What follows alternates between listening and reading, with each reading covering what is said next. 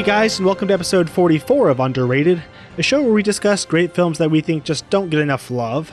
I'm your host, Gabriel Green, and I am here with my co-host and all-around cool dude, James Hamrick. How's it going? Pretty good. How are you? Not bad. Did you enjoy your week off?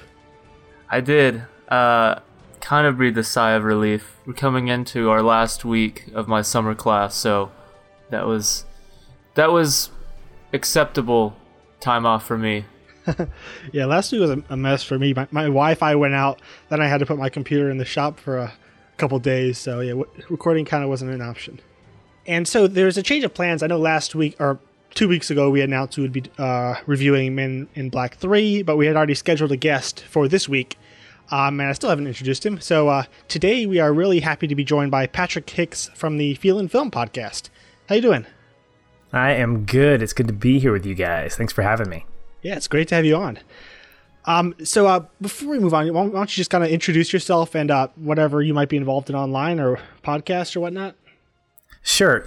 So as you mentioned, I co-host a podcast called Feelin' Film, where we look at movies from an emotional reaction standpoint, how it makes us ultimately feel, and generally just have a good conversation about the elements of film in general, and specifically the movies that we talk about, how the story and characters and technical aspects of it really resonate with us emotionally, and how we walk into and out of a theater feeling our expectations and whatnot. And so we've been going strong for about just over a year now.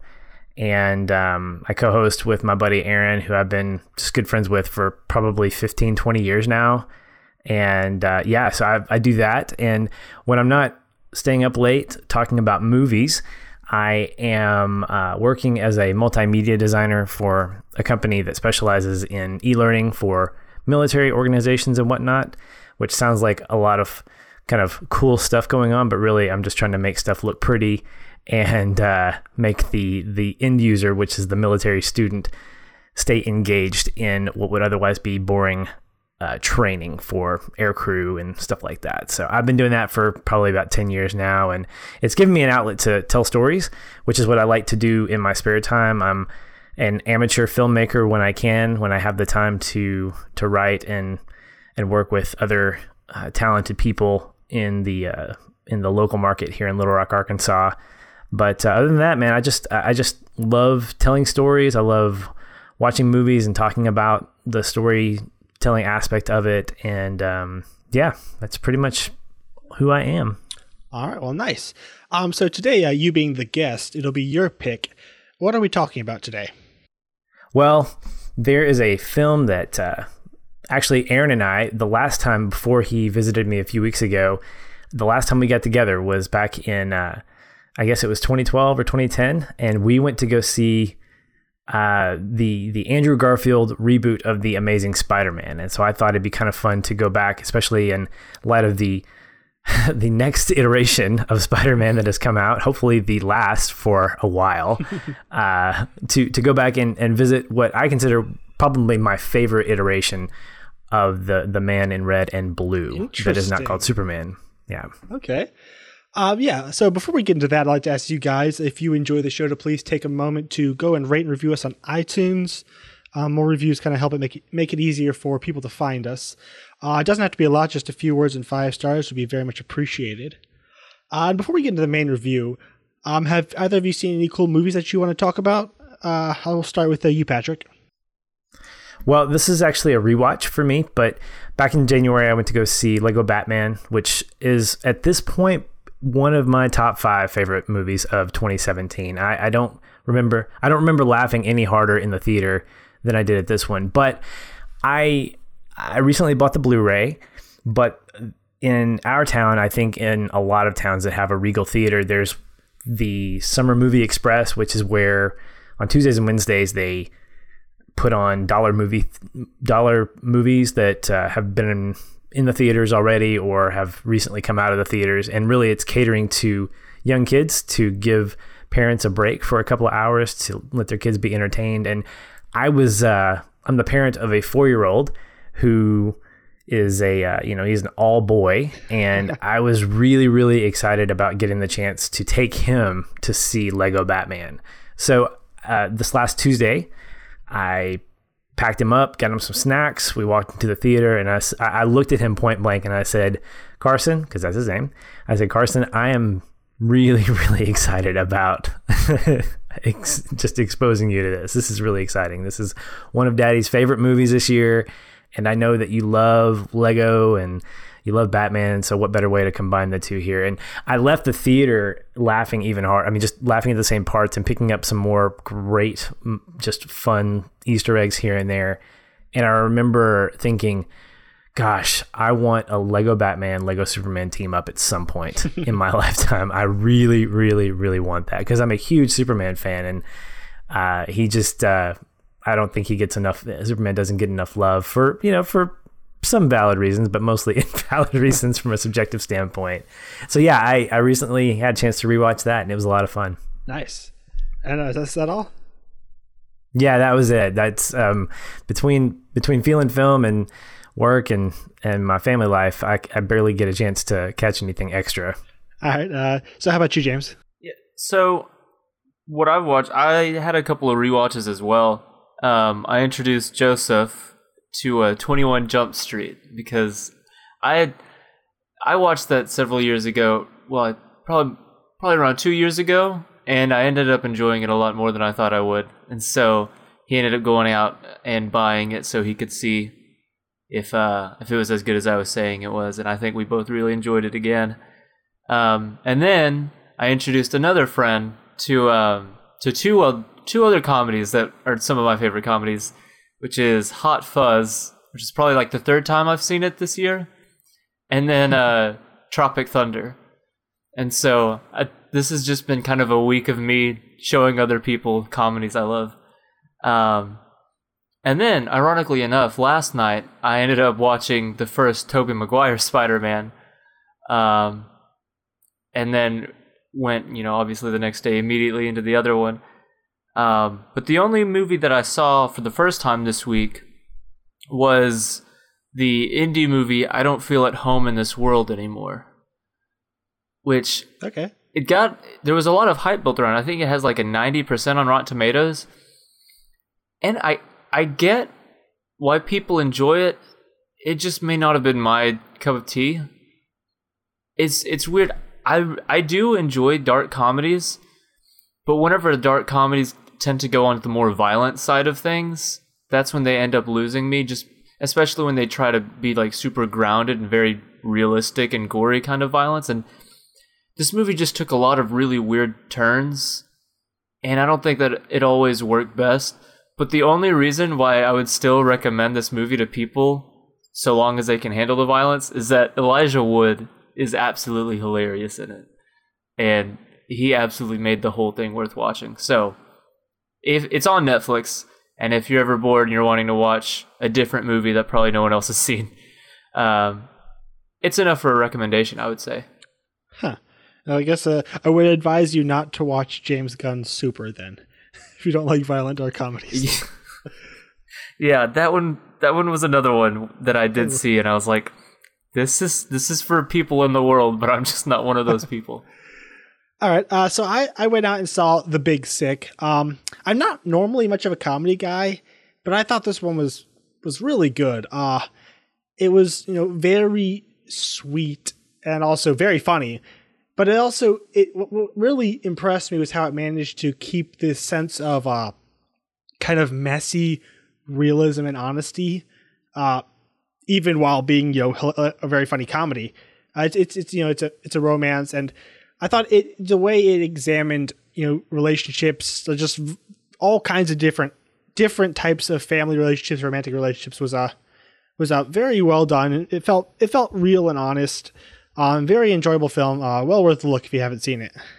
I definitely want to see that. I've had you, and I think you're like the 10th person I can actually count that says go see this, and I really, really want this to happen for myself. I may try to see if my wife wants to go at some point to see it, because I love Ray Romano, and knowing that he doesn't play the comedic presence in that is really intriguing to me. But I've heard nothing but good things about it. Yeah, I think him and Holly Hunter might just be my favorite part of the film. They're really good. Good stuff. All right, and I finally got around to seeing Tim Burton's 2 Batman films, Batman and Batman Returns. And boy, have times changed. So, after hearing for years people praise these films, I went in expecting, normal films. Maybe with a bit of camp, that comes with the time period and, Tim Burton. And oh boy. So it was kind of quite the shock seeing just how insanely campy they are. And it really turned me off for a while. Essentially, but about halfway through the first one, I had to tell myself that I'm basically watching Adam West's show with lots of gruesome violence, and then I could kind of sit back and enjoy just the insanity of it all. Overall, I don't think I really like them. I think I enjoy them, and I definitely appreciate their historical significance, what they started off, and the comic book films are my favorite film genre, so I like them for what they did. But I don't know, I just think Tim Burton went way too far overboard in making it into a live action cartoon. His idea of a terrifying group of violent thugs is juggling clowns on unicycles. So it's kind of, they're very much their own thing. They don't really feel like comic book movies. It's interesting, but there are things that I did really like. Jack Nicholson as the Joker is amazing, and Michelle Pfeiffer as Catwoman. I've heard all kinds of praise, and she actually, even in these films, surprised me. Just the different layers and kind of emotional vulnerability she's able to bring into her role, which is also crazy and insane and bizarrely sexualized and all kinds of crazy things. So overall, I think there's an entertaining element to the campiness, and there are some really great performances. I'm not a huge fan, but I kind of got clobbered in the Feeling Film group when I voiced my displeasure at them. Well, it's interesting that you call it camp, because if that's camp to you, then the Joel Schumacher stuff that comes after it must really go off the rails for you, because that's camp to me. I didn't care for the second of Tim Burton's movies. I really enjoyed the first one, and I saw it in the theater, and I'm a huge fan of Prince, and Michael Keaton's one of my favorite actors just in his wide array of films. We just covered Mr. Mom, nice, of all things, on Feeling Film. And I think that the entrance into the superhero genre back when it came out, I think it was 1989, to me, in comparison to the things that came before, it was a far more advanced thing. I can agree that it definitely feels dated in a lot of ways, but I think Tim Burton, in comparison to what Schumacher did later on, is probably leaning more towards the what would be the Christopher Nolan approach when it comes to the Dark Knight, as opposed to your Adam West Batman 66 onomatopoeia type stuff that I think Schumacher really tried to embrace. And I appreciate that for the hilarious silliness of it. Definitely not for the bat nipples that would come later on with Clooney. Clooney. But of that era, I think for me, that Keaton is my Batman of that era. I don't know where he sits for me with Bale and with Affleck now, but he's definitely up there. Yeah, it's interesting you say that, because I actually think Donner's Superman the movie might have a lot more in common with what the superhero genre has become. These to me feel almost like a weird kind of off chapter of a kind of experimentation. I don't know. Okay, yeah. Well, if you say Donner, don't tell me the Donner cut version of like Superman 2. I hated that version, but I was thinking just Superman the movie. Just what he created there. That was forward thinking. I mean, that was, in terms of what it did for superhero movies, is what I believe movies like Tron did for like computer technology and forward thinking in terms of futuristic storytelling. And so, yeah, I mean, it's Superman to me, even as dated as it feels, is very much in the spirit of what superhero movies are today. Yeah. So I guess if you haven't seen these movies, go with low expectations and understand the kind of movie. I mean, this is this kind of movie where the Joker has 2 separate dance parties to the hot new Prince song. So just kind of understand what you're getting into. There's definitely pleasures to be had, but it just didn't work terribly well for me. All right, so is there anything else y'all guys want to mention before you get into the main topic? I'm good. I think I'm good to go. All right, let's begin our review for The Amazing Spider-Man.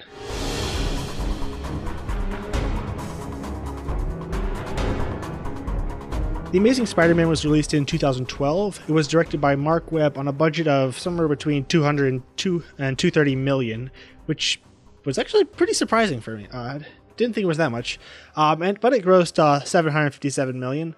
It starred Andrew Garfield, Emma Stone, Sally Field, Rhys Ifans, I think I'd say, or something like that. Martin Sheen, Dennis Leary, and Irfan Khan. It was written by James Vanderbilt, Steve Kloves, and Alvin Sargent, who actually wrote on all three of Raimi's films as well. It was shot by John Schwartzman, and the score was composed by James Horner. And this last time, it really made me sad that he was gone, because I think the score is very solid. Yeah, I agree. I think that the score helps set up, or at least accent, this interesting tone of the film.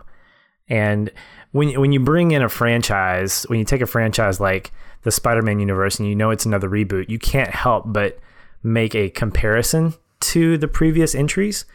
And with Raimi's trilogy, or at least the first two, setting such a high bar, I think that the approach that Webb makes, specifically with using the talent of Horner and the type of score, sets up and accents this more Batman Begins type tone that is different, and that's what really surprised and impressed me about this iteration of Spider-Man. Sad to say, maybe happy to say, this felt to me like a precursor to the approach that Man of Steel ended up becoming. This isn't this is a Spider-Man that you sort of know, but we're going to tell this Spider-Man story in a different way. And yeah, James Horner's score, I think, was very much a part of supporting that idea that Webb was trying to articulate through the story. Yeah, and before we move on, real quick, can I get you, Patrick, to read that brief synopsis I sent you? Absolutely. Do you want me to do it in a movie voice? Sure, yeah, go ahead. After Peter Parker is bitten by a genetically altered spider, he gains newfound spider-like powers and ventures out to solve the mystery of his parents' mysterious death. Okay. Cue the music. Yeah. Would you mind recording all our synopsis in the future? Sure. I'll just send you a bill. Let's say I'm in. I'm going to rewatch it. Makes now. you that intrigued, though. That's good. Okay. Yeah. This movie has a very, I think, interesting legacy as far as the public's consciousness of it.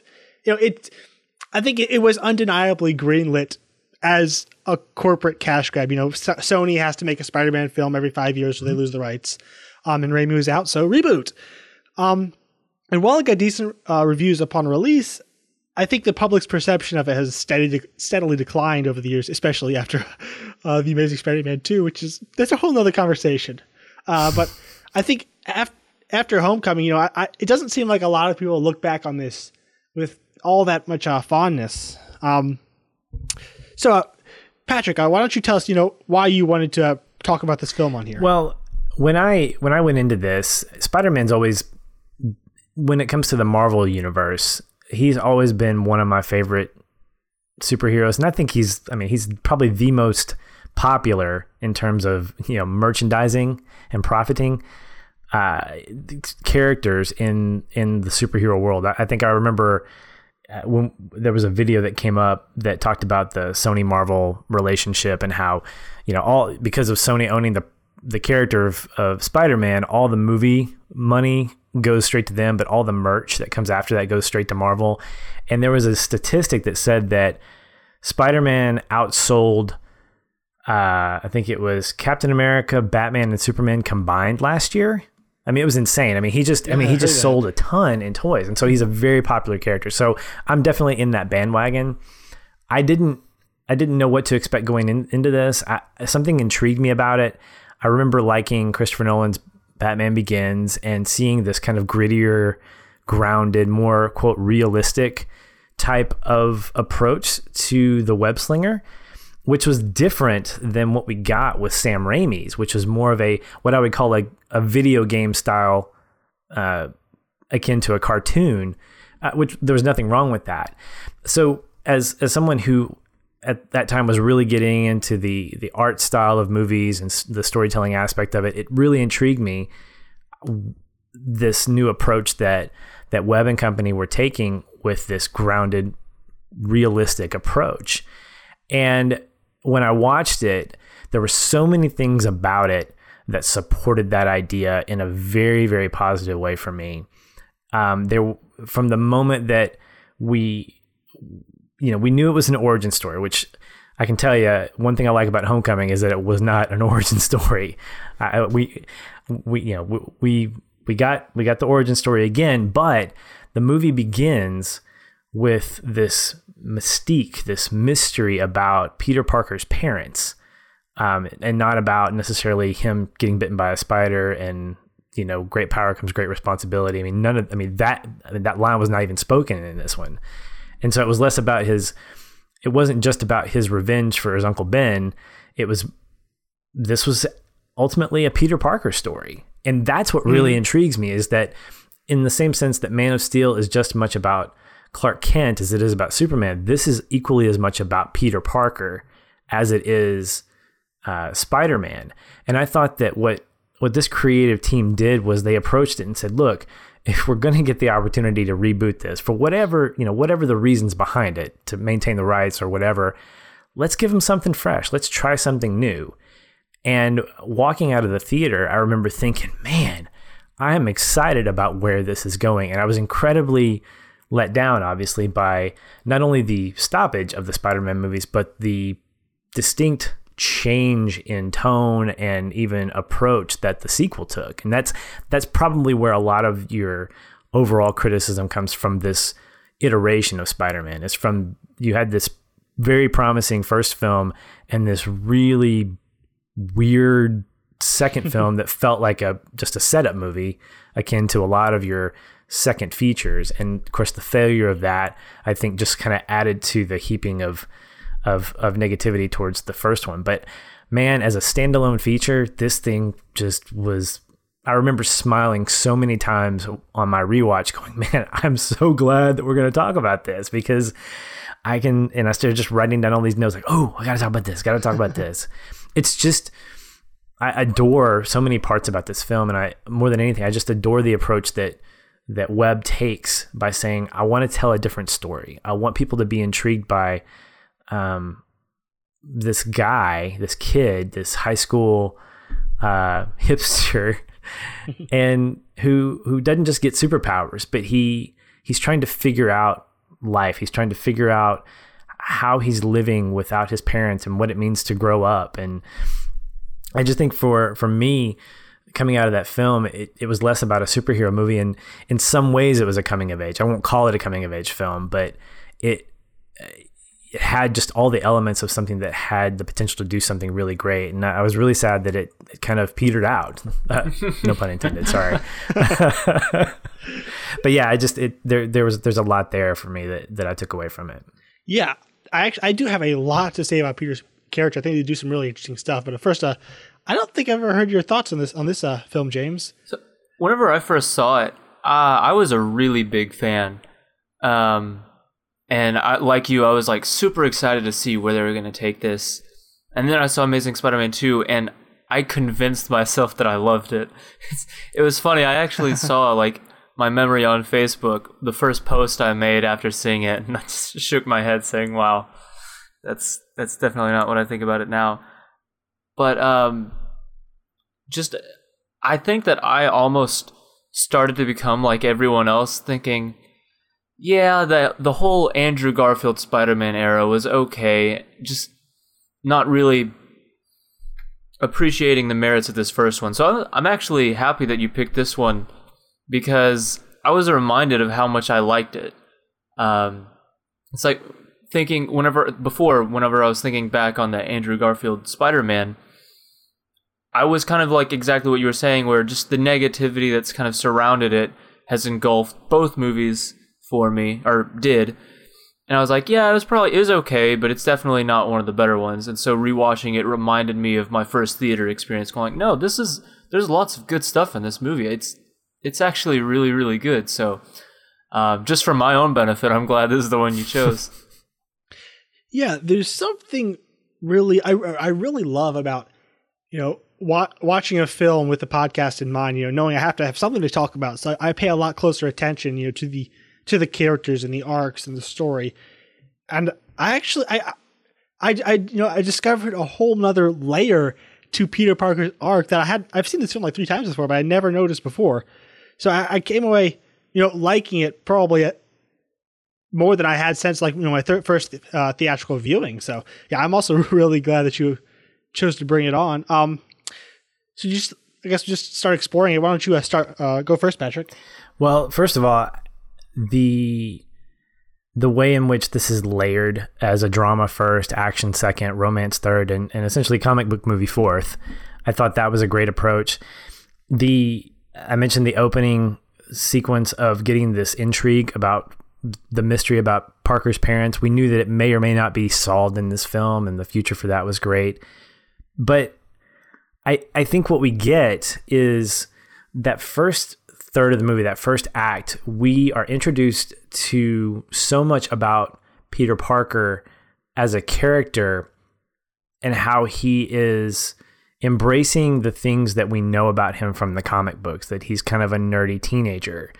But we also have this kind of hidden strength that comes out early on when he is being I remember he's in the high school hallway, and he's putting a picture in the trophy case, and Flash Thompson comes up and kind of scares him or whatever.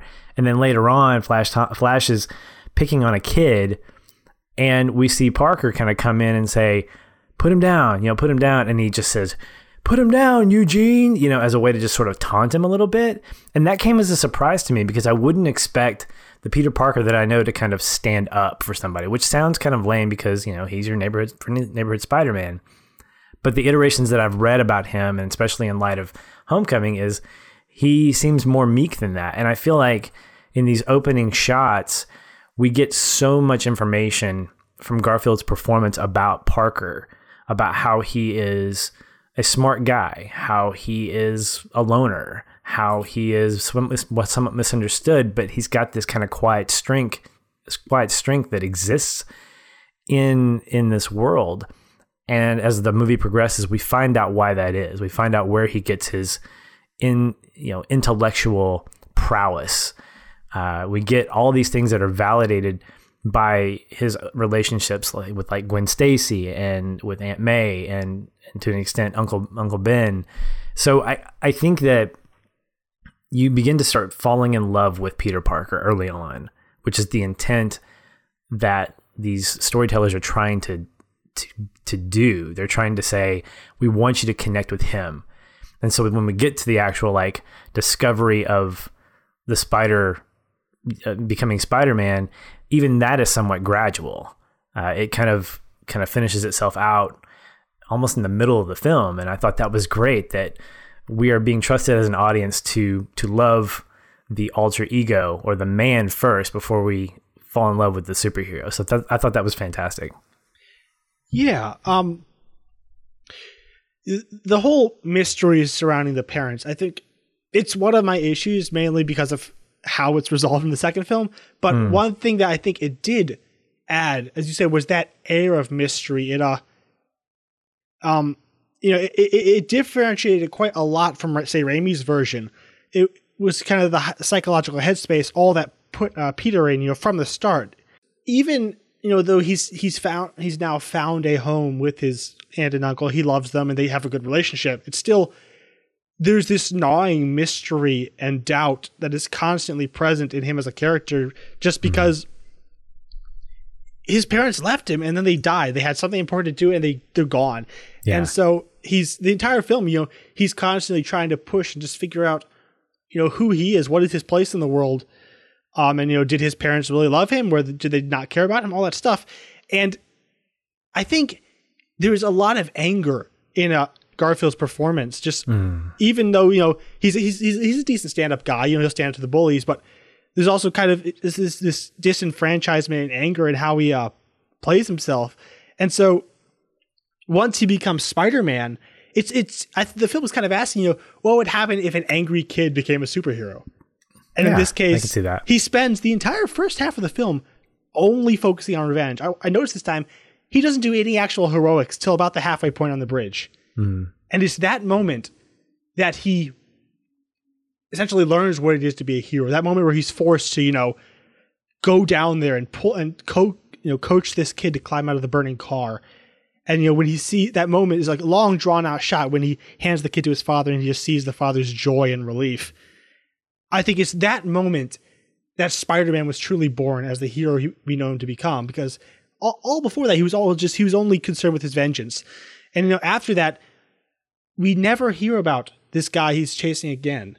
And a lot of people criticize that as a subplot that was just dropped. But actually, I think that's how life is. You have things in your life that are really important to you, and then as you grow, mature, you find other things, and your old hobbies or pursuits kind of fade out. And I think that's what they're trying to do. Is he's a hero now. He's not as concerned with the seeking the vengeance. And I thought it was a really strong, subtle arc. Going from the angry kid who's just really arrogant and irresponsible, even while he's a hero, to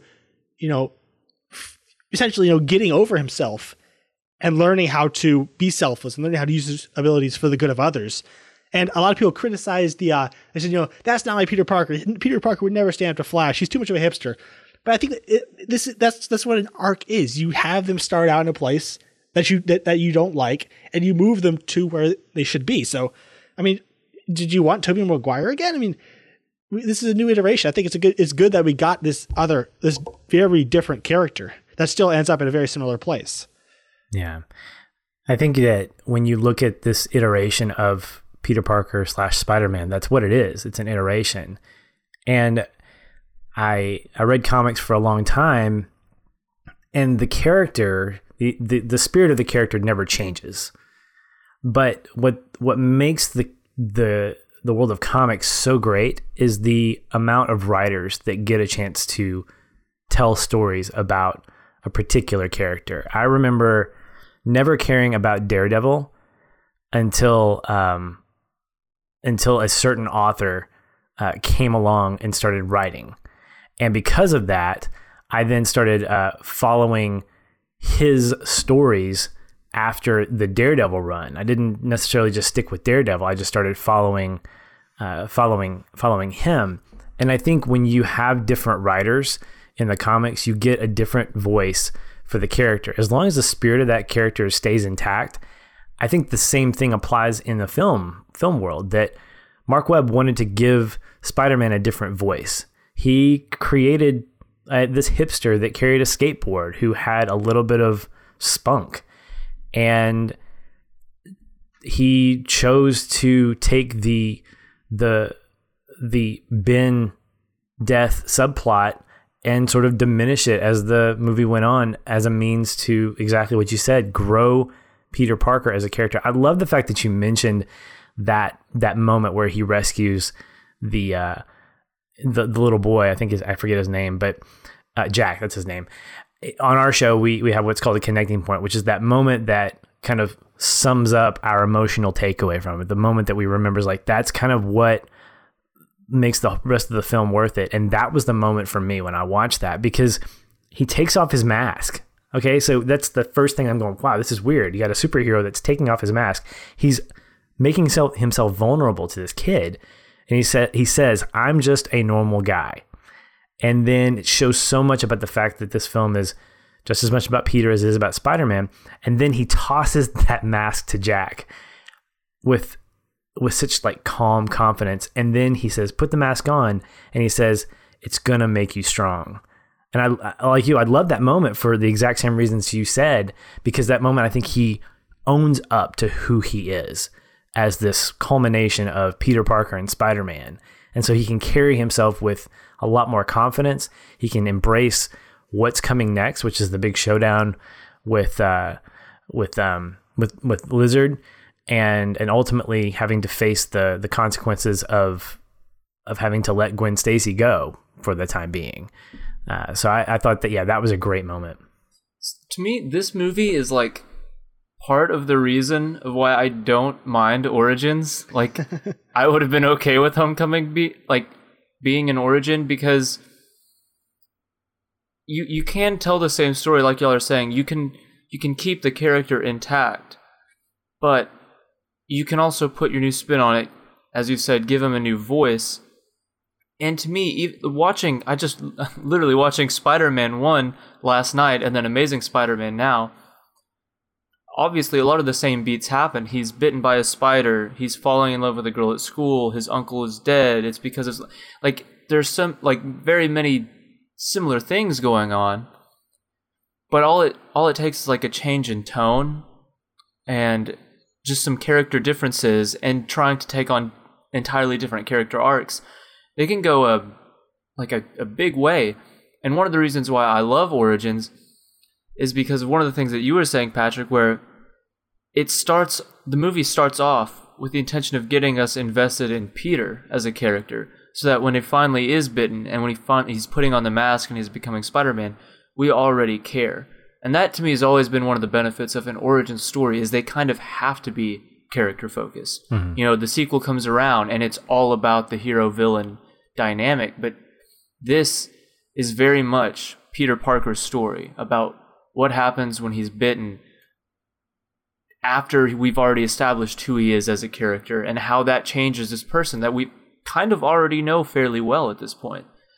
And so that was one of the things that I remember being impressed the most whenever I first saw it, and then being re-impressed again whenever I saw it again, especially back to back, was just how it sticks, in my opinion, faithfully to the source material, because he's still kind of a loser, just in a different way. The first one was, you know, the very, very nerdy, like glass, just very typical nerdy, and then this was more updated, like kind of loner, pseudo hipster, probably sits by himself at the lunch table kind of character. Mm-hmm. And so they're both accurate to the source material, and it's not contradicting any of the greater lore, really. Mm-hmm. But it's still its own thing, and it's found its own tone that's able to stay faithful, but benefit this new iteration that I don't think people really gave it that chance. I don't think people acknowledge the fact that, like you said, in comic books, writers come on and they don't really change the character, but they put their own take on it. Mm-hmm. So that's what part of the reason why I enjoyed this movie, is because it's very much its own thing, and it cared about its characters in a way that I think, you know, a lot of movies don't really, especially its two leads. Mm-hmm. Yeah. That's one of the things, even though I slightly prefer Homecoming for different reasons, I think this film definitely has it beat as far as, you know, really deep, meaningful character arcs. Mm-hmm. And so I kind of get annoyed when people just try to say we should all just forget the Amazing Spider-Man's ever happened. I think, yeah, as we said, there's a lot of good stuff here. So I guess, you know, moving into some of the performances. I mean, we've been talking about Peter Parker, but Andrew Garfield is excellent. Yeah. You know, he's more than proved himself as, you know, one of the best young actors working in multiple films. You know, Hacksaw Ridge, Silence, and mm-hmm. But you can really see that potential here. You know, as I explained, there's all these, you know, warring elements he has to play in his character. You know, you have the nerdy kid, you know, the stand-up guy that hates bullies, but also, you know, the underlying anger and arrogance that mm-hmm. leads him to try, you know, and humiliate others or kind of torment the criminals when he captures them. And then on top of that, we get the believable growth, you know, into the guy he becomes at the end. And he has this amazing chemistry with Emma Stone. I think Tobey's ultimately my favorite, but this guy, he's really close just because he brings so much just heart to the character and depth and all kinds of stuff. Well, let me just say this. Yes, Garfield and Stone's chemistry was off the wall good.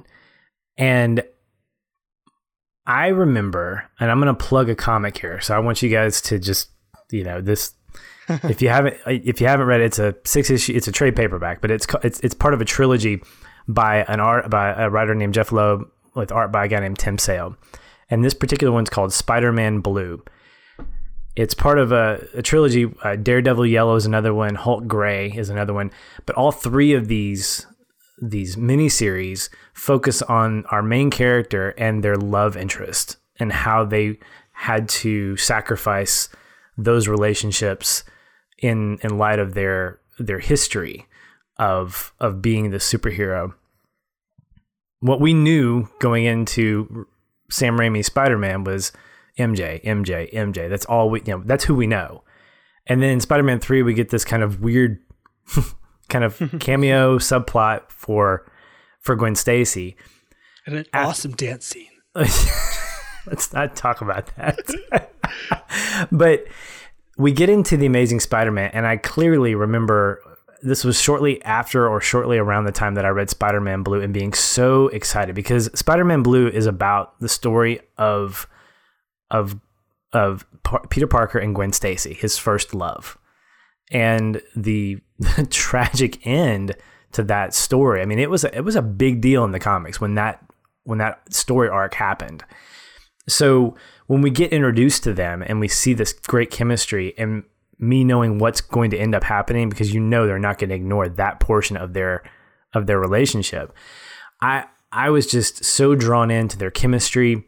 And I love the fact there was an interview by Emma Stone that said, this isn't about Gwen Stacy falling in love with Spider-Man. It just reinforced this is about Gwen Stacy falling in love with Peter Parker. And I love the fact that they were both incredibly awkward teenagers to each other. There are these little moments when he's trying to ask her out and he's like, do you want to? And she's like, and he said, or we could probably do something else. She's like, yeah, let's do that. And he's like, okay, I'll call you. Yeah, I gotta go. And the way in which their relationship grows from being just flirtatious, childlike almost, to full-blown romance.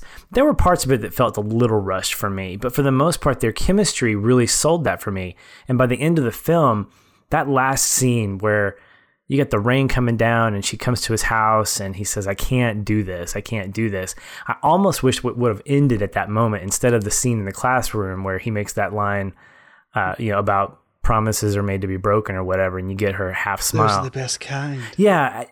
I was kind of put off by that because I was like, leave some room at the table for mystery there. I mean, because they're going to get together at some point. And I don't want to know that necessarily, but I loved it. I loved seeing them on screen. I loved the fact that they dated after this because it kind of validated that real chemistry that they had. But I'm just in love with the Peter Parker Gwen Stacy relationship. So seeing that on the screen and seeing it played by these two actors, just yes and yes again is what I say. It was just fantastic. Mm-hmm. It's interesting you mentioned his where he promises her father to leave her out of it. That part really annoyed me because watching, I was like, when he tells you I can't do this, like, wow, this is a surprising moral character, and you idiot. But the one thing I love about Amazing Spider-Man 2 is how their arc is paid off. I think it's like one of the great superhero film arcs. So it really bothered me when it first happened. I was like, come on, you destroyed his moral character. What are you doing? But I do like how it's paid off and developed overall. So it doesn't bother me nearly as much now. Yeah, I was about to say, I'm kind of going to defend that line because like y'all, I thought the same thing, but I'm going to go ahead and use a sequel to praise this movie because he's very much making this movie with the sequel in mind. And so what I like that he did is he kind of ends it with that, oh, but those are the best kind, ha ha ha, we're still going to date. And you think, wow, so they went through all of this time to try to pretend that there are consequences and that this is just one of the prices that he's going to have to pay for being a superhero. Not, here's the ending, they're dating, happy. But he wrote that line, this very teenager-ish kind of line, with the intention of saying, nope, her dad was right. And so I think it's kind of a bold decision to end it on such an optimistic tone that kind of promises that things are going to be okay in the next one, and then to remind the audience of exactly why Captain Stacy made him make that promise. So yeah, knowing that he knew exactly where he wanted to go in the sequel kind of makes me like that moment, just because it's trying to get the audience to be like, oh yay, they can still be together, F consequences. Oh wait, dang it, they're still there. Like, I kind of like it. Well, and yeah, I agree with you, James. I think that if we don't get what I think is probably one of the most amazing superhero death sequences in cinematic history in the second film, this line feels incredibly cheap.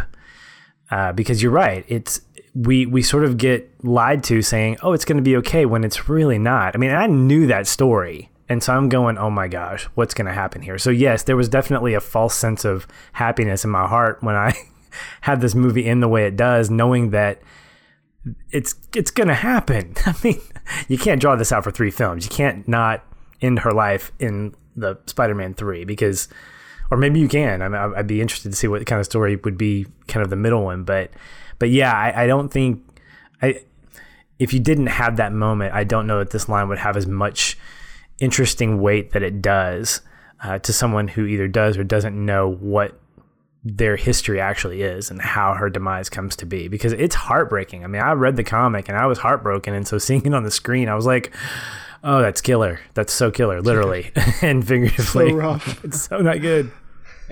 As messy as Amazing Spider-Man 2 is, I think that actually might be the most emotionally impactful death in a superhero movie for me. Like, there is just nothing but perfection in that scene. Agreed. Oh, and by the way, spoilers for The Amazing Spider-Man 2.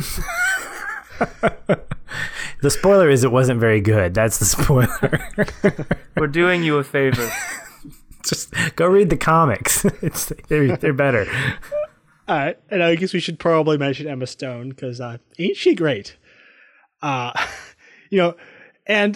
just this, beyond the great, fantastic chemistry she has with Andrew Garfield and being absolutely stunning, I like that they didn't go the MJ route and just use her as bait for Peter. Mm-hmm.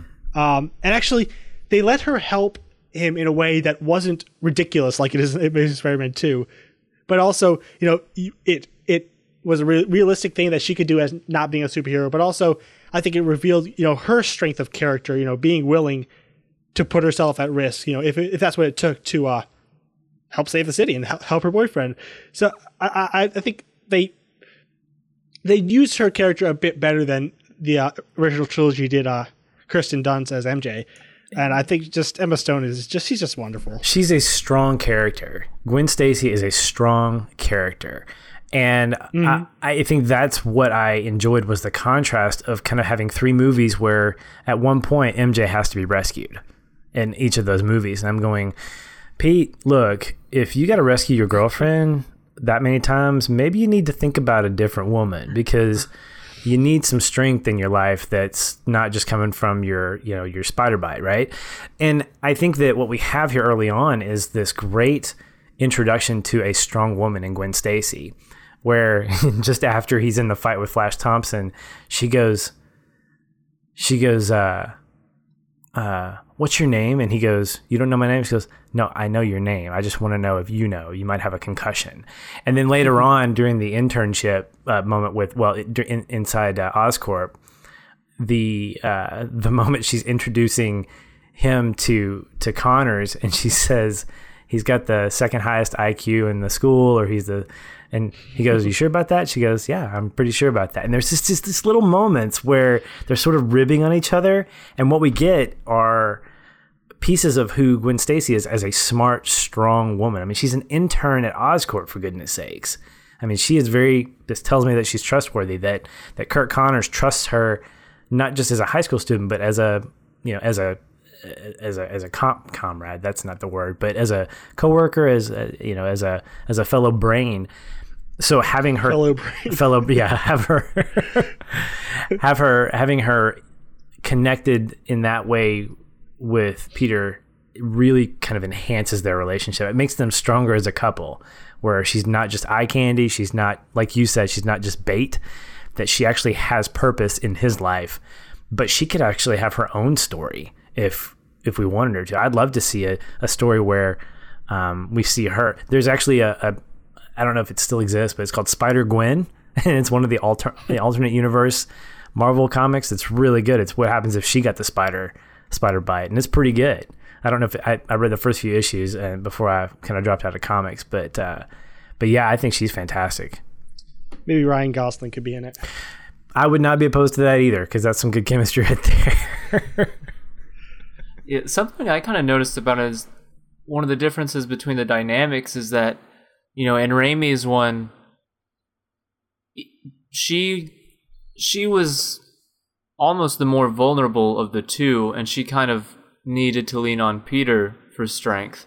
Whereas in this one, at least at the very beginning, Gwen Stacy's easily the stronger person in terms of will and things. And then, like you were saying, just the light ribbing on each other and stuff. What I love that she was able to do, and I think just as it is in the script, it could have been annoying. And so it really depends on the cast to be able to bring it to life in a good way. But that kind of character could so easily have just been the really annoying smart girl, like, who's going to make fun of you for being smarter. Not make fun of you, but just, I don't know, I think the dynamic, yeah, it could have been somewhat annoying, but the way she did it, she finds a way to be likable, even when she's saying, no, actually, I'm the smarter. Like, right. I've got the better grades. Well, and then, like, even with Andrew Garfield's reaction to her, just kind of looking at her and giving a smile, like, it's kind of impossible to still not look at her as a likable character, because she's saying all these things, but in a weirdly friendly / competitive way. But there's like never any sort of like malcontent behind any of it. Mm-hmm. She just plays her as a very good-spirited person who's still willing to, joke around in that kind of way. So she's a great character to me. And obviously, yeah, Emma Stone is going to be perfect in whatever movie she's in. And Gwen Stacy's character, her character as Gwen, exhibits a level of vulnerability that brings that vulnerability out in Peter. Because one thing that surprised me in this was how quickly, after watching it, this didn't surprise me, but how quickly he revealed who he was. He revealed his, quote, secret identity. And I think it was less about impressing her and more about saying, look, I need someone to know this about me because I trust you, because I need you in my life. I need you to know this about me so that you can be aware of the life that you're getting yourself into, not only as my friend, but eventually as my love interest. And that added a really great dynamic to their relationship because it exhibited a sense of trust that each of them had to have for one another. And that was believable to me. It didn't feel unearned at the point where he revealed himself to her. And when he said what he did, and she was really surprised, and then he kisses her, and you get into the rest of the film. To me, that those moments didn't feel at all out of place. They felt kind of perfectly succinct with how the movie was progressing. Yeah, there's a really charming, indie dramedy sensibility that Mark Webb brings to it that could have, become grating, as James said, but there's just something so adorable about how the entire relationship is handled. I'm just, every time they're on the screen, I'm just smiling because they're so great together. And I guess moving on to some of the other cast, Martin Sheen, this guy he's such a lovely man, or at least he plays very lovely people. I've been watching The West Wing, and he's in that show he plays basically the smartest man in any room he's in, and here he plays a very salt of the earth kind of guy, mm-hmm. and it's just amazing how well he can go between those roles, it just flawlessly. Mm-hmm. He makes a great dad with, the flaws, like when he's the scene where he's yelling at Peter, that feels so real. We've all had those moments with our dads, where we know our dad cares about us, but he's mad and he's yelling at us because we did something stupid. And it just feels really real. And even though he doesn't have a lot of screen time, I think he leaves a really good impression on the film. He really does. I missed him not being in the rest of the film because of the presence that he brings. There's a lot of criticism that goes into this iteration of Uncle Ben and Aunt May, that they were, I don't know if they were too young. Of course, Marissa Tomei is the new Aunt May. That it seems like with every iteration, the Aunt May gets younger and younger. And at some point, I guess they're going to be little babies and whatever. But I think that as much as, of course, I knew a little backstory about, I can't remember her name now, who plays Aunt May in this one. Sally Field. Thank you. Sorry. Gosh, that's terrible that I didn't know her name. That she didn't really care for the character. She didn't really have a lot of ownership in it. I don't know if that's the case with Martin Sheen, but I think as an actor, I'd like to believe, because I love The West Wing. I do. It's probably my favorite TV series, at least the first 4 seasons. And he's one of the main reasons why he brings this sense of approachability in that role as president of the United States. And I think he does the same thing here as an Uncle Ben, that he's not just likable, but he's respected. At least to me, not necessarily to Peter, because they have that falling out. But it makes the weight of that voicemail at the very end, we get to hear the whole thing, have so much more meaning. And I that's a fantastic job of casting and writing to get me as an audience member invested in a character who's not on screen very often, who we get little bits of who he is. We get his sort of the fix-it man who is reluctantly eating his wife's meatloaf for 12, 13 years. And what we get is just like I think with Peter, the reaction, we get someone who left this world too soon. And I don't know that I felt that with Ben in Raimi's. I don't. How dare you? I didn't. And I think part of it was the fact that, Patrick, I'm going to have to ask you to leave. This is where the roads divide right here. When was it going to happen? What I mean is, I didn't connect with that dynamic as much as I did with this dynamic. And maybe it was because Aunt May felt like a grandmother to me in the Raimi edition. Whereas if I'm looking at when you introduce Peter's parents in this film, it's believable to me to see that his brother or her brother, that they're about that age. And so they feel, I feel like I can relate to them as parents more than I can to an Uncle Ben or an Aunt May in Raimi's, because it feels like he's hanging out with his grandparents.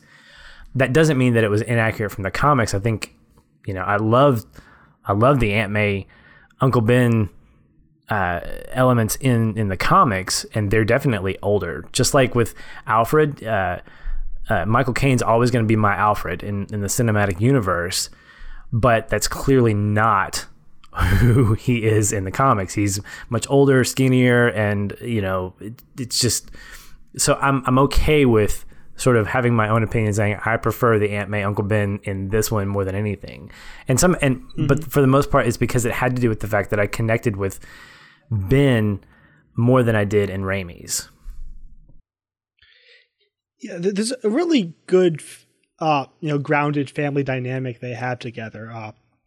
First time we meet Ben, he's barefoot tracking water across the floor because the basement's flooded. It just feels really grounded and real. And just the 3 fantastic actors you have, that they really sell that they're a family or a cobbled together family after a tragedy. Yeah, it's sad to hear what Sally Field has to say about it, although I don't really know what goes on behind the scenes, but I really like the whole dynamic. Wait, she said things about it? Yeah, she was interviewed about the role of Aunt May, and she just wasn't excited about the character. I liked her. Well, I mean, her performance is great. I mean, it's not that, and that's the bad part about knowing stuff like in behind the scenes about a character, kind of like with Casey Affleck and the stuff going on with him around the time that he got the Oscar nomination for Best Actor for Manchester. it sort of sours your perception of a person. And so when you get into the superhero genre where you are in love with certain characters, you want the people portraying these characters to be just as in love with them as you are. And so when you get kind of a place, someone like Sally Field who says, I could take it or leave it with Aunt May, I'm going, that's a pivotal role in Parker's life. What are you doing? Right? And I kind of choose to ignore that interview and be like, she loved the role. She did great. Considered it the role because she really was good.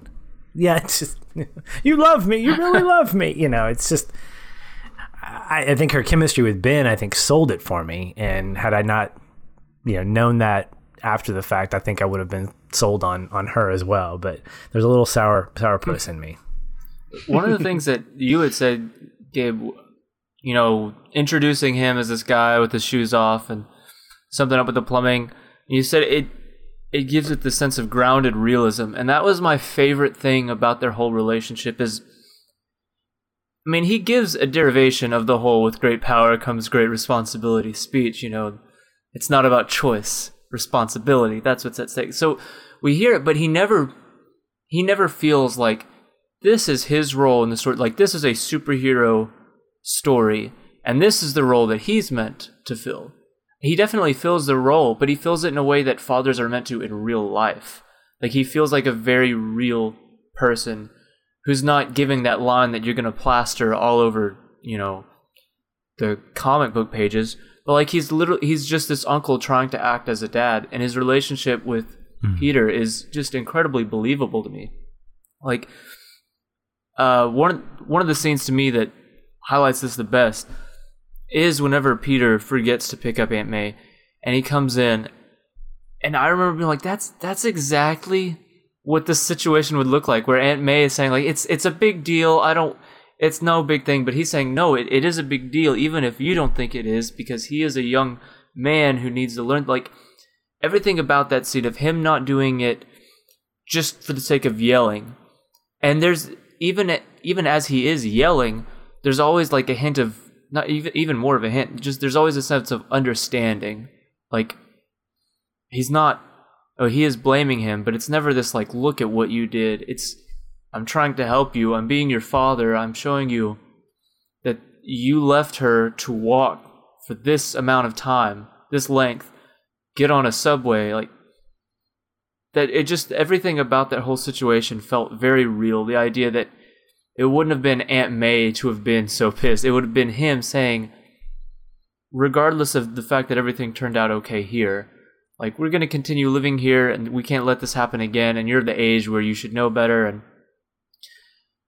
everything about all three of the characters in that house, I just completely buy that there's a house in New York with those three people living in it, and that dynamic goes on there regularly. Oh, absolutely. And I think that what we see in that is also how deeply Ben loves May. We see that so prevalently, even in their little one-liners about the meatloaf and all that. The bowling trophies, we get the sense that these guys have been married for so many years that they've got this incredible love relationship, and that, we see when Peter's handed off to them after his parents take off, but I would like to believe that there was no hesitation on their part to take over this role. I'd like to believe that they were only children, or they weren't able to have kids, and maybe Peter was fulfilling that role to them. But James, you said something in that Ben talks to Peter and he lectures Peter. With great power comes great responsibility. Yes, while it is spoken to Uncle Ben, to Peter, about being Spider-Man, because this movie isn't about Spider-Man in essence, it's about Peter. I'm glad that line wasn't put in. One, because it would harken back to, is that line delivered as good as in Raimi's? It would get a comparison, which I think is unfair. But the omission of that, to me, reinforced that down-to-earth Peter Parker story, and less about the high-flying Spider-Man story that we got in the previous iteration. So it definitely reinforced it for me, and it made it work. The absence of that, it didn't feel like it was missing, it felt like maybe it was reworded, or maybe it was kind of living in a different type of phraseology or whatever. But I didn't miss that line. I wasn't looking for it at all. Oh, I didn't either. I think they kind of worked it in where at the end of the day, you could still say that a message, something that Ben was trying to get across to him was this mantra: great power comes great responsibility. If you have the ability to do something, you just like your father said, you have a moral obligation to do that. The message got across, but it got across in a way that sounds far more conversational, like a way that someone would say it. And then just quickly, one of the things that I also like that you said was that, he's getting on to him just because, it's something that Peter should know better. But there is definitely that, the deep love for May is part of the reason. And I love, it's just one really quick line when he says, "You left your Aunt May," and then he pauses to say, "My wife," and then he goes back. Yeah. It's very clear the amount of love he has for her is very, definitely a reason as to why he's so upset as to, what Peter would have done. Mm-hmm. Yeah, I guess I'm just quickly rounding off the rest of the cast. Do you know how to pronounce is it Rhys Ifans? Do you know how to pronounce that name? Either of you? I don't. Sorry. I just go with the character names. Whatever. Kurt Connors. I think he's really underwritten. That was disappointing, but I thought he did give a solid performance. As the kind of caring but aloof doctor with that hint of madness behind his eyes. I think he did basically all he could with the role, which was a little thankless, but I do like him when he's on screen. I do too. Kurt Connors, again, I'm going to go back to Spider-Man Blue. Read it if you can. Kurt Connors is a part of Spider-Man's history. And the thing that Marvel gets criticized for quite a bit, and I think they have done a lot better with this latest iteration of Spidey, is a very flat villain. A very, I'm here to destroy the world, and you're going to take me down? You can't do that. And Kurt Connors, to me, is a sympathetic villain. He is one whose motives feel very altruistic from the very beginning. I think there's only one moment in the film where he is sort of threatened. His job and his career, his life investment in this project is threatened, in which he then takes the serum and grows the arm in the cocoon thing that that grows. And what we see though throughout the film, especially in the latter half, is we see his desire to be complete again, to be successful, to know that all this stuff that he is invested in, he wants it to pay off. Yes, he's driven by wanting to make himself whole again, but even from the very beginning, I think he calls attention to the fact that I'm not a cripple, I'm a scientist, or something like that. I think he calls attention to the fact that, yes, he doesn't have an arm, but that's not who he's defined by. But throughout the film, I think we see in the latter half, we see regret and torment, which makes his character just a lot more round, in the same way that, we get Doc Ock in Amazing Spider-Man 2, Spider-Man 2, which I think elevates that film to the heights and the accolades that it gets, is because of that rounded villain that is very sympathetic. It's a great foil. And going into it, I thought this was going to be another flat character. The Reptile, oh, really? These are 1960s creations. Let's just come up with a guy who turns into a reptile, But what we get is a guy who is just like Peter, just like Gwen. We get the human side. We get the non-superhero, supervillain side first to invest in. And we end up, at least I did, caring more than I thought I would about this villain. I didn't want him to die. I wanted him to be redeemed at some point. I don't know that he got redemption. I think Spider-Man, I don't even remember if he made an appearance in the second one, but I thought his performance was great, and I thought that it was very much in line with the performances of Garfield and Stone. I didn't love it as much, obviously, but it was on par in terms of the quality. Yeah, I think he definitely did a good job. Kind of just to reiterate what Gabe said, he did the best job that he could do with that kind of script. And I do really like the moments of just him being human. With him, mentioning to Peter the ability, like some of them have the ability to regrow their appendages, and you're like, obviously, what that would mean for me. And then like his, lines like, "I'm not a cripple, I am a scientist." He's very sympathetic. He's not jaded. He's hurt by what's happened to him, but it hasn't really made him super jaded, and he just seems like a person that you feel is just an honest to goodness person. And I think his performance made it easy to care about him. And like when he actually turns into the lizard, the actual design of it, I think, is cool. Other than the face, I think I read something where they didn't do the snout because we had to have him talk, and then The Hobbit: The Desolation of Smaug came out like later that year, or like 1 year later, and of course we see you can make the snout look like it talks. But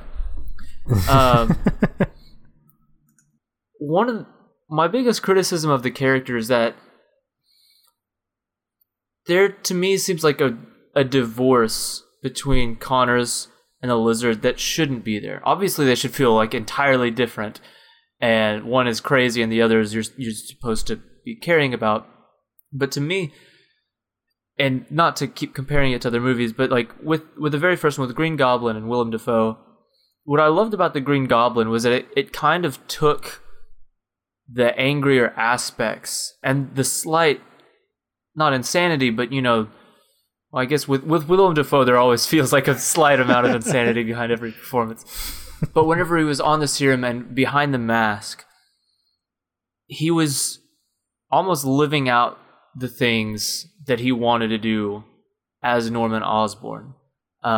He lives out his revenge on the people who fired him, and then he gets revenge on the person who stopped him from continuing, and then he finds out that the person who stopped him from doing that, Spider-Man, now he's at odds with his son, who seems to be growing more sympathetic to him. So he's like, well, now I want him to appreciate me more as a father, so now I'm going to put on the mask and go.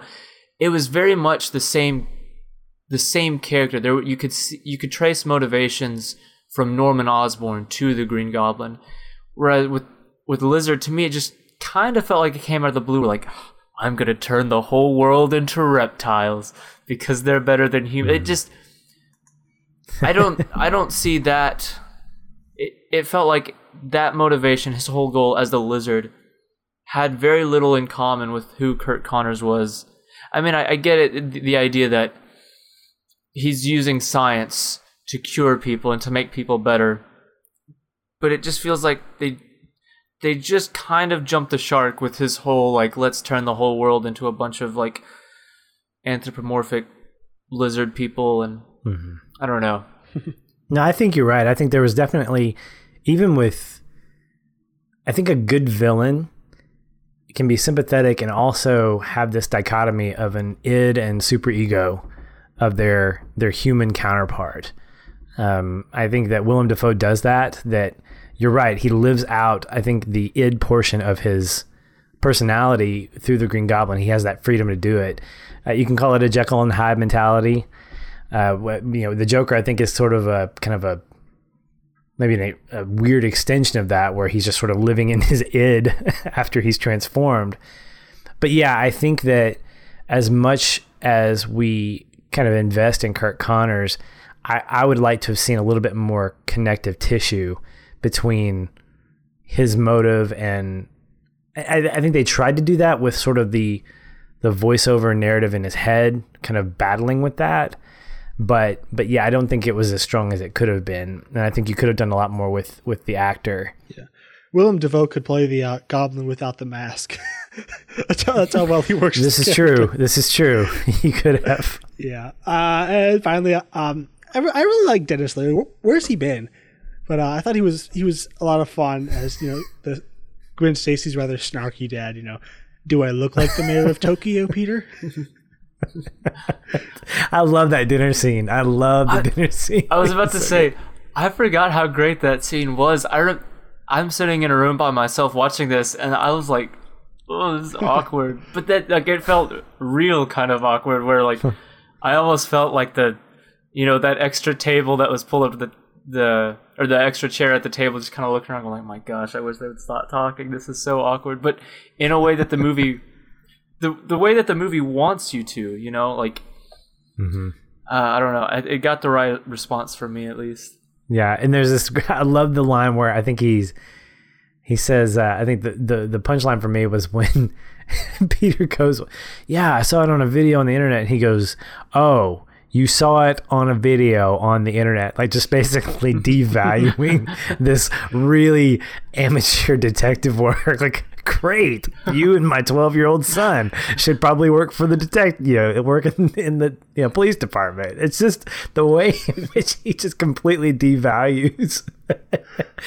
It was so great. And then Gwen's going, "You guys need to stop." That's probably one of my favorite scenes in terms of the levity of the film. All right, so is there anything else you want to mention about the cast members before we move into more, I guess, some of the technical aspects? There was one, just really quickly, I want to mention, I really like what they did with Flash Thompson. I like that he wasn't this movie is about high school, therefore we need the bully to be the bully, and then forget about him, unless to remind you that he's still the bully. Like, he felt like a real person. Especially, I love the moment where he comes back and Peter grabs him and he pushes up against the locker and he's like, I heard about I'm sorry. I'm sorry, man. Like that feels very human. I'm not saying like all of a sudden he became a great guy, although the movie does clearly imply that their relationship greatly improved and they seem like they're friends now, which I also think is kind of cool. But I like the idea that, he's not this great character with this huge arc, but they didn't just use him as a tool and nothing else. They're like, okay, we need the bully. Let's just have this bully scene real quick. They kind of had him come back and pseudo redeem himself, and it made him feel more of a human as opposed to a stereotype. Mm-hmm. Yeah, I agree with that. Yeah, I can agree with that. The actor was really solid too. Mm-hmm. And the moments that he comes back are pivotal for Peter. One is to kind of accent Peter's strength / nerdiness at the same time. The second is during a place of grief, and then the third is obviously kind of the redemptive portion. I think those are great little accent pieces that he is a little miniature little signpost for the beginning, middle, and end of the film. Yeah, I guess moving to the direction. For the most part, I really liked Mark Webb's direction.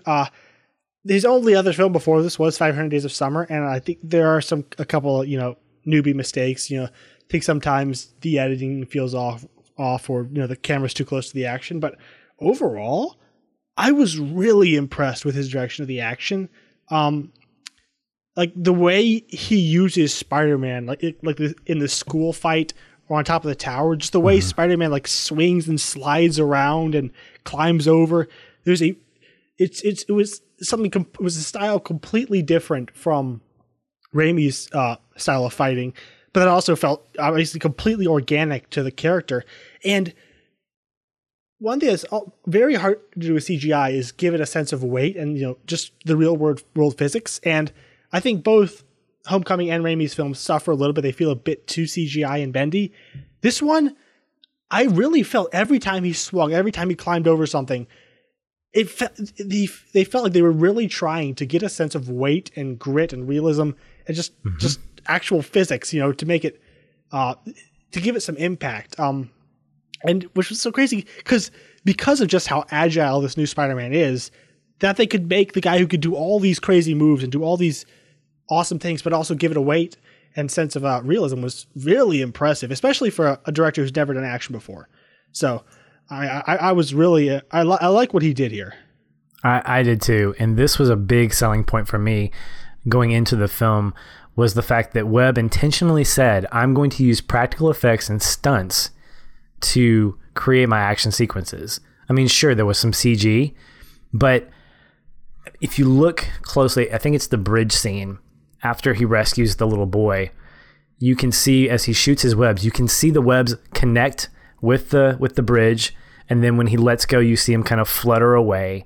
That's a small thing, but in the big picture, you think about the previous version of Spider-Man, and he's just shooting his webs like 400 yards away at something that we don't see, and he's swinging and screaming, whoo, And this is where I think Raimi is successful at giving us our video game Spider-Man that we want to, I wanted to hold a game controller in my hand as I was watching Spider-Man, but I'm watching this film and I'm wanting to just follow him and like hang on his shoulders and be a part of that acrobat stuff. Like there's the practical stunts were great. The use of acrobatics, the skateboard stunts, particularly during the kind of discovery training montage inside the warehouse, I thought that was fantastic. And everything seemed to feel grounded. Like even, I think one of my favorite, and I'm assuming this was done with CG, but one of my favorite things that he does, and he actually does it twice, once in the third act and then once at the very end as we get to that last kind of iconic poster shot, he takes his web shooters and he bends himself back like a slingshot, and then he propels himself forward. I'd never seen that before. I'd always seen the flipping of the web shooters and swinging, and then your legs flying in the air. And we got that. We got some of those iconic poses and shots from his swinging, but we also got some more grounded stuff. And like, this is what would happen in a real world where if Spider-Man actually existed, we'd see him as he was working to get better. He would swing and land on tables at a cafe in the streets. And even the close-up fight scenes where we'd see him, in close-ups, I thought those are some of my favorites. The hand-to-hand combat without the villain necessarily, but just early on in the film, I thought those were really great because they helped establish a sense of real world. This is how Spider-Man would fight on the ground. He's not just swinging through the air and landing on people. Now, of course, when we get to the school, it's something totally different, which was equally a great selling point. But I definitely preferred the more realistic, choreographed fight scenes that were established early on. Yeah, what's weird is that I agree with everything I was saying about like the feeling of weight and the real world aspects of the fact that that's kind of what you would have to do. But what's so crazy is even with that all being said, it still feels the most stylized as well. Like he's striking. Mark Webb finds a way to have him strike all the poses that you kind of want without feeling like he's contradicted himself. And one of the things that I really liked was I get the spider comparison in this one. Like he moves like a spider, and one of the things that I loved about the fight in the school is as he's shooting, as he's webbing him up, and then he starts crawling around him like an actual spider. Going like you can see as he wraps it around from every angle. The costume, especially being like skin tight, he just looks super slender, and the way his elbows move, it looks exactly like a human moving around like a spider, and like mimicking the real world way that they use their webs and that they use their limbs and stuff. And so because they're so nimble and they're so, just looking at them, it's creepy the way they move around. You're able to have that very stylized thing because they also look like they just move in ways that shouldn't work. But because we know it's real life and they're just kind of mimicking that, we get that really weird, inhuman kind of movement without it feeling, super fake. Or super creepy. Because, if you're moving like a spider, you can come across as real creepy, I imagine. Yeah. I definitely like the outfit. Spidey's outfit gets a lot of criticism, and I was doing some research before the episode to find out why there was such a drastic, why there was a change from the first film to the second. His eyes are now white in the second one, and in a sense that, like with Cavill's Superman outfit, is a little bit more bright in the second in Batman v Superman, although not much. I loved the outfit in this. I loved the intimidation that the eyes had. Like as soon as there's that first close up of him where it's after he's quipping with the guy that's trying to jack the car, and then you see this like serious moment where his head turns a little bit, and you see those really like intimidating black eyes. I was like, that's cool. That to me, I mean, you didn't, and it didn't feel different to me. It didn't feel like, that's not Spider-Man, he's not mean. No, he's intimidating. If I had an outfit like that, I'd be looking like that too. I'd want my outfit to be that intimidating too. I don't want it to be your friendly neighborhood Spider-Man. I'm out to get somebody. So I loved it. I thought it was a great choice from a design standpoint to design his costume the way it was. Yeah. I remember like the first scene he puts it on. I forgot how much I liked the design. Having just watched Spider-Man the day before, I remember seeing that and be like, yeah, this is definitely my favorite suit of all of them. And then whenever he first wears it, was like, oh man, I forgot this one looks really cool too. So that's one thing that I feel like Spider-Man's always had in all of his iterations. There's never really been a suit I haven't been a fan of. Yeah, I honestly don't get how someone who reads comics could complain about a change. There is literally anything you can imagine has been done in comics. I don't know. It doesn't make a lot of sense to me. And I also really like the suit. I think it looks pretty cool. This is the 500th version of this costume you've seen, and this is the one you complain about. The one that has darker eyes. I think my last big point that I liked about this movie, it sounds kind of sadistic, but I love how much they hurt Peter in this movie. He spends the entire film bruised and bloody. The moments when the lizard has his tail wrapped around his neck and he rips his hood off, he looks so hurt. And I like what that really shows the cost that Peter is bringing on himself every time he puts on this suit. He knows it's gonna hurt me. There are people out there who are gonna beat me up, but I'm gonna keep doing it. And I like how just it damages his relationships. The entire film he's really having a lot of problems with Aunt May just because he doesn't know how, he can't tell her. And she's obviously worried, why is my kid constantly coming back bloody? And I think it really showed, the cost of being Spider-Man, which makes it all the more inspiring that he keeps doing it. And I think that was something that was a little missing from Homecoming that I think this film really got right. Maybe even more so than Raimi's did. And they did it as well. Yeah, I think the standout moment for me, besides the rescue of the little boy, that I clearly remember from my first and even my previous instances of the film, are the construction workers that control the cranes that help him kind of get all the way down.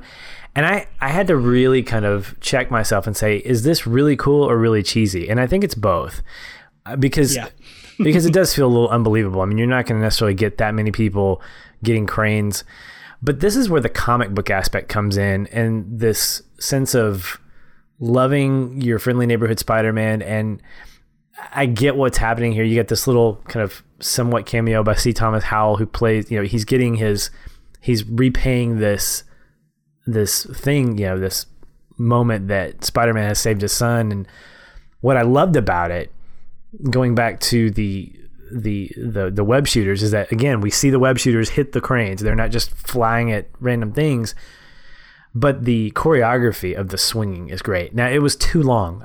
This time around, I clearly kind of picked that out. I was like, okay, maybe give us about 10 seconds less of this swinging. Show us a few of your cool moves. But for the most part, I think this was Webb's way of saying, hey, I want to show off Spider-Man. I want Spider-Man to be Spider-Man right here and now. And he does it again near the end of the film where, we see him do his little like slingshot, and then that last kind of overly slow-mo pose that ends the movie. But I still have a really great soft spot for that moment, because I thought, yay, they love their friendly neighborhood Spider-Man. They're here for him and stuff. And even though it feels unrealistic at this point on this viewing, I can't help but really still adore that. It's a weak point of the film for me now, but I still think it's one that is a favorite of mine. Yeah, I mean, I always love the moments where New York is to fight back. It happens a couple times in the Raimi films. And I like, the idea, of a good deed paying off. He does something for someone else, and they're able to return the favor. And it also, plays off with how him being hurt. He's been shot. He literally can't get where he needs to go. And then New York comes together and provides the way. Is it cheesy? You bet. Do I care? Not really. It reminds me of that interview with Patty Jenkins after Wonder Woman, where she was talking about cheese, and she was saying that cheese wasn't really a word that she used because, you could just say it's just being honest and compassionate and things like that. And I agreed with the sentiment of what she was saying, but where I disagreed was the idea that we can't use the word cheese. I think cheese can be good just as much as it can be bad. I think we've allowed the word cheesy to have such a negative connotation that sometimes, sure, it's cheesy, but I love it. And the reason that I still, even if we, can argue of why some things about it don't work, I still love the moment. And it's one of my favorite things about Spider-Man is that, every hero kind of has their city. Batman has Gotham and all of the heroes, even Daredevil has New York as well. But I feel like there's just a very intimate relationship between Spider-Man and New York. And that's something that I think all versions have really done well so far, is that he is the friendly neighborhood Spider-Man. He is this place's hero. He doesn't exist just to stop bad guys anywhere. This is the city, and he loves it just as much as they return the love to him. And so, we get montages in the first of Raimi's about all of the people talking about him and all the good things he's done, and the guy writing a song about him. And then in Homecoming, with them just seeing him hey, can you do a flip? And he's actually just interacting with them. And I love that here too, where they see him as this guy is working to protect New York, which is a place that we all live and we all love.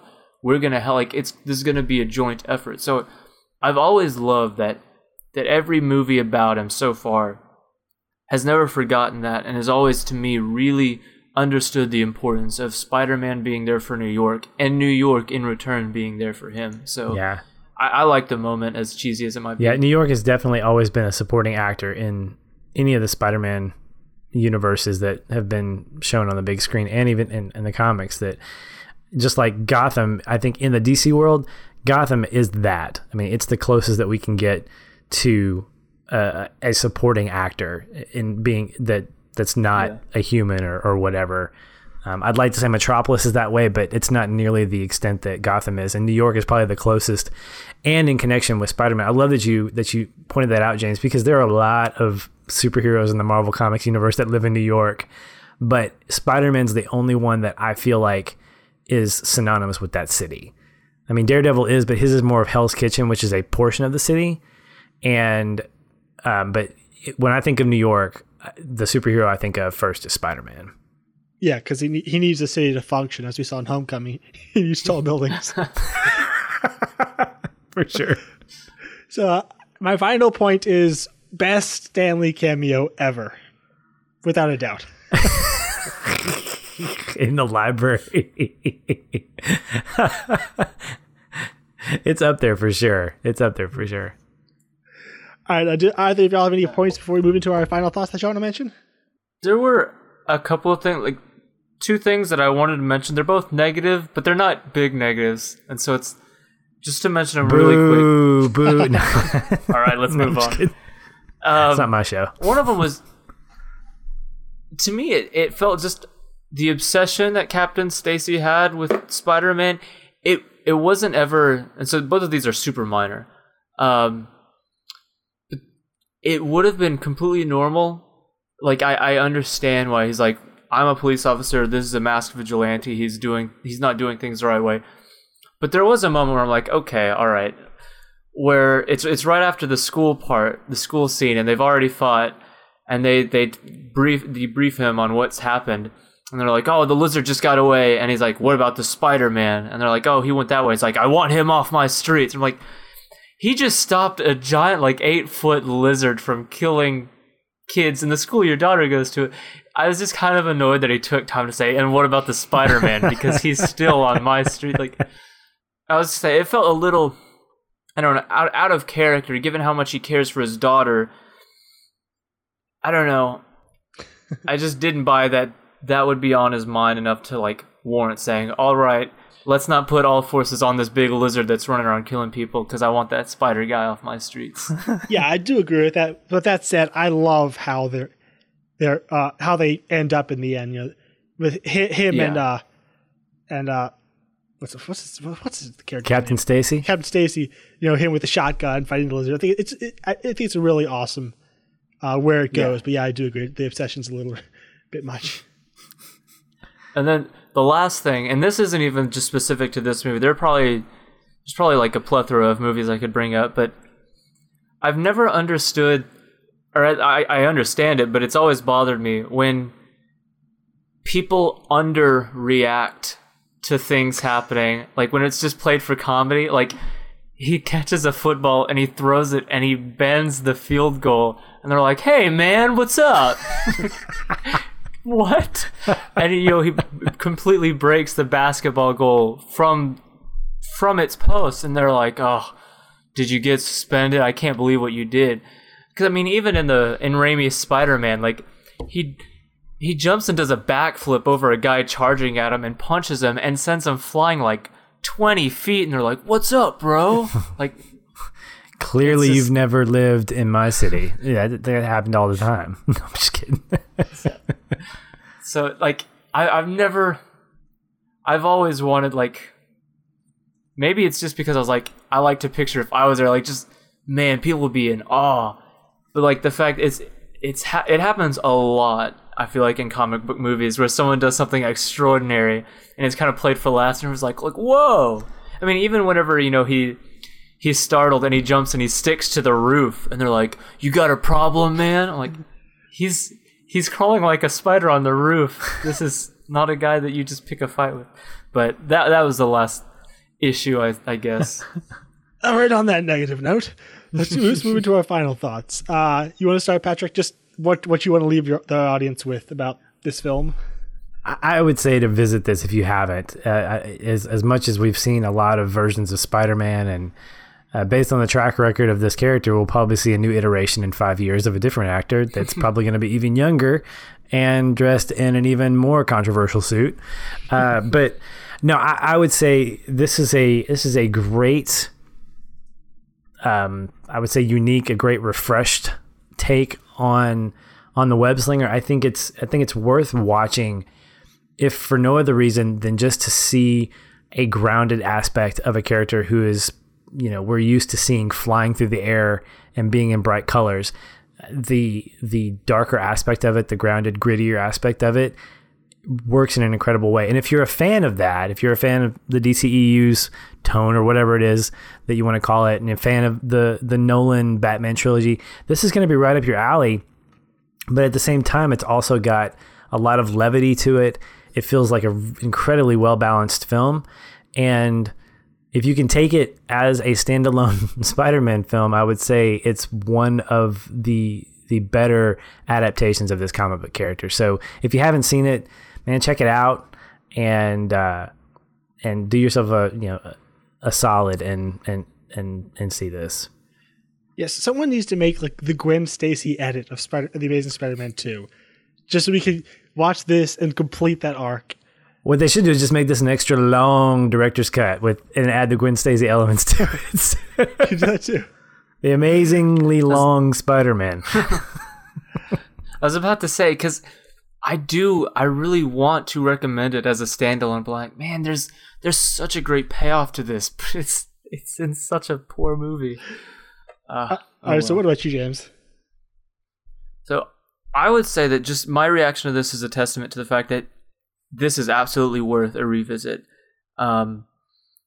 Given, the internet's proclivity to just let an initial opinion become like the definitive stance on something given enough time, there's probably a lot of people who think they dislike this movie more than they do, because I was one of them as of yesterday.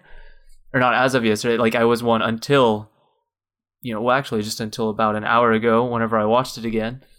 But it is definitely worth, being compared with these other great superhero origin movies. I think it's admirable how much they legitimately care about the characters. Like a repeated theme is just the fact that this movie is primarily about Peter and his relation to other people. And that's what I love about Origins, and I think this movie nails everything that there is to love about an origin story. Don't let The Amazing Spider-Man 2 sour your opinion of this one. It's a great movie, and I would say it's absolutely worth a rewatch. Yeah. I same as you. I came away. I was a little cautious about actually bringing this on, just because some of the negative thoughts that I've kind of built up since The Amazing Spider-Man 2. So I also came away, really respecting this film and what Mark Webb did and brought to this film a lot more. So yeah, if you saw it and you don't really care for it, I think give it a rewatch. Pay close attention to Peter Parker's arc, and just the amount of love and care that Mark Webb puts into the characters and their interactions and all of that. Because that's the core of every film, most films, and I think that really shines here. Also, just the action is amazing. Really, really good action scenes. If that's your thing, the plot has some iffy elements concerning the Lizard and the whole Oscorp stuff, and I think it does rely a bit too much on promises of cool things to happen in the future that don't really get paid off later. But for what it is, I think it's a really solid and different take. It's a lot more different from Tobey Maguire's Spider-Man than most people think. There's so many people. As James said, the first reaction is the dominant one, and everybody says, "Oh, it's just a rehash." I mean, why do we need another origin story? It's because you can tell a great story, And I think they told a great story here. All right, so that was our review for The Amazing Spider-Man. We hope you enjoyed it, and if you did, I'd like to ask you again to please leave us a review on iTunes. If you want to follow us, you can like us on Facebook, and if you want to find other episodes, you can go to underratedpodcast.com. And you can also follow us on Twitter at underrated_pod. So thanks for coming on, Patrick. This was really fun. I was really, really excited when you guys asked me to come on and talk about this movie. So it needs a champion, and I'm glad I got a chance to help facilitate that. So I appreciate you guys having me on to talk about this. Yeah. And I want to give you one last chance to plug your podcast and whatnot. Yeah, if you guys want to check it out, we're at Feelin Film on Twitter, FeelinFilm. Yeah, make sure I spelled that correctly. And you can check out all of our episodes, past and present, and potentially future if you're listening to this whenever, at feelinfilm.com. We also have a lively Facebook discussion group that you can get to from the website or from our Facebook page. And there's just a lot of good conversation going on there about movies mainly, but just some lively discussion, great opinions, weekly poll question that comes out. And we love good conversation. It's why we do the podcast, and it's why we have the discussion group. So check us out if you want. We do newer films in the theaters. We also cover some older films here and there. We've done theme months. We'll have another theme month coming up in September, honoring book to movie adaptations for the back to school crowd. And so be sure to check that out. If you want to follow me, you can find me at the big three social networking sites, Facebook, Twitter, and Instagram at Shoeless Patch, ShoelessPatch, or you can find out more about me at thisispatch.com. And so that's about it. And I can definitely attest to the quality of Feelin Film. It's definitely a fun podcast to listen to. And like you said, there's definitely a lot of lively discussion going on at the Facebook page a lot as well. It's a lot of fun to talk about movies with other people who love them. Yeah, it's good stuff. Yeah. All right. So for next week, I know we said Men in Black 3, but we actually have some plans in the works. So that's all I'm going to say right now. But we won't be doing that. It'll be James' pick again. So what are we looking at? So continuing the trend of introducing people to comedies I love, and it's actually fitting now because today marks the 10-year anniversary for the movie Hot Rod. And that is a comedy that I love and have revisited time after time after time. And I didn't realize it was underrated until I realized it had a 40% on Rotten Tomatoes. But I feel like its reception has kind of proved that every now and then there's just a very big disconnect between critics and audience, because this is built up quite the passionate following. So I'm excited, if nothing else, just to see your reaction to the movie, because it's super weird and absurd and random, but I find it absolutely hysterical. I had never even heard about this film before this week, so we will see. So until next week, when we find out what Gabe actually thinks about this, we will see you later. See ya.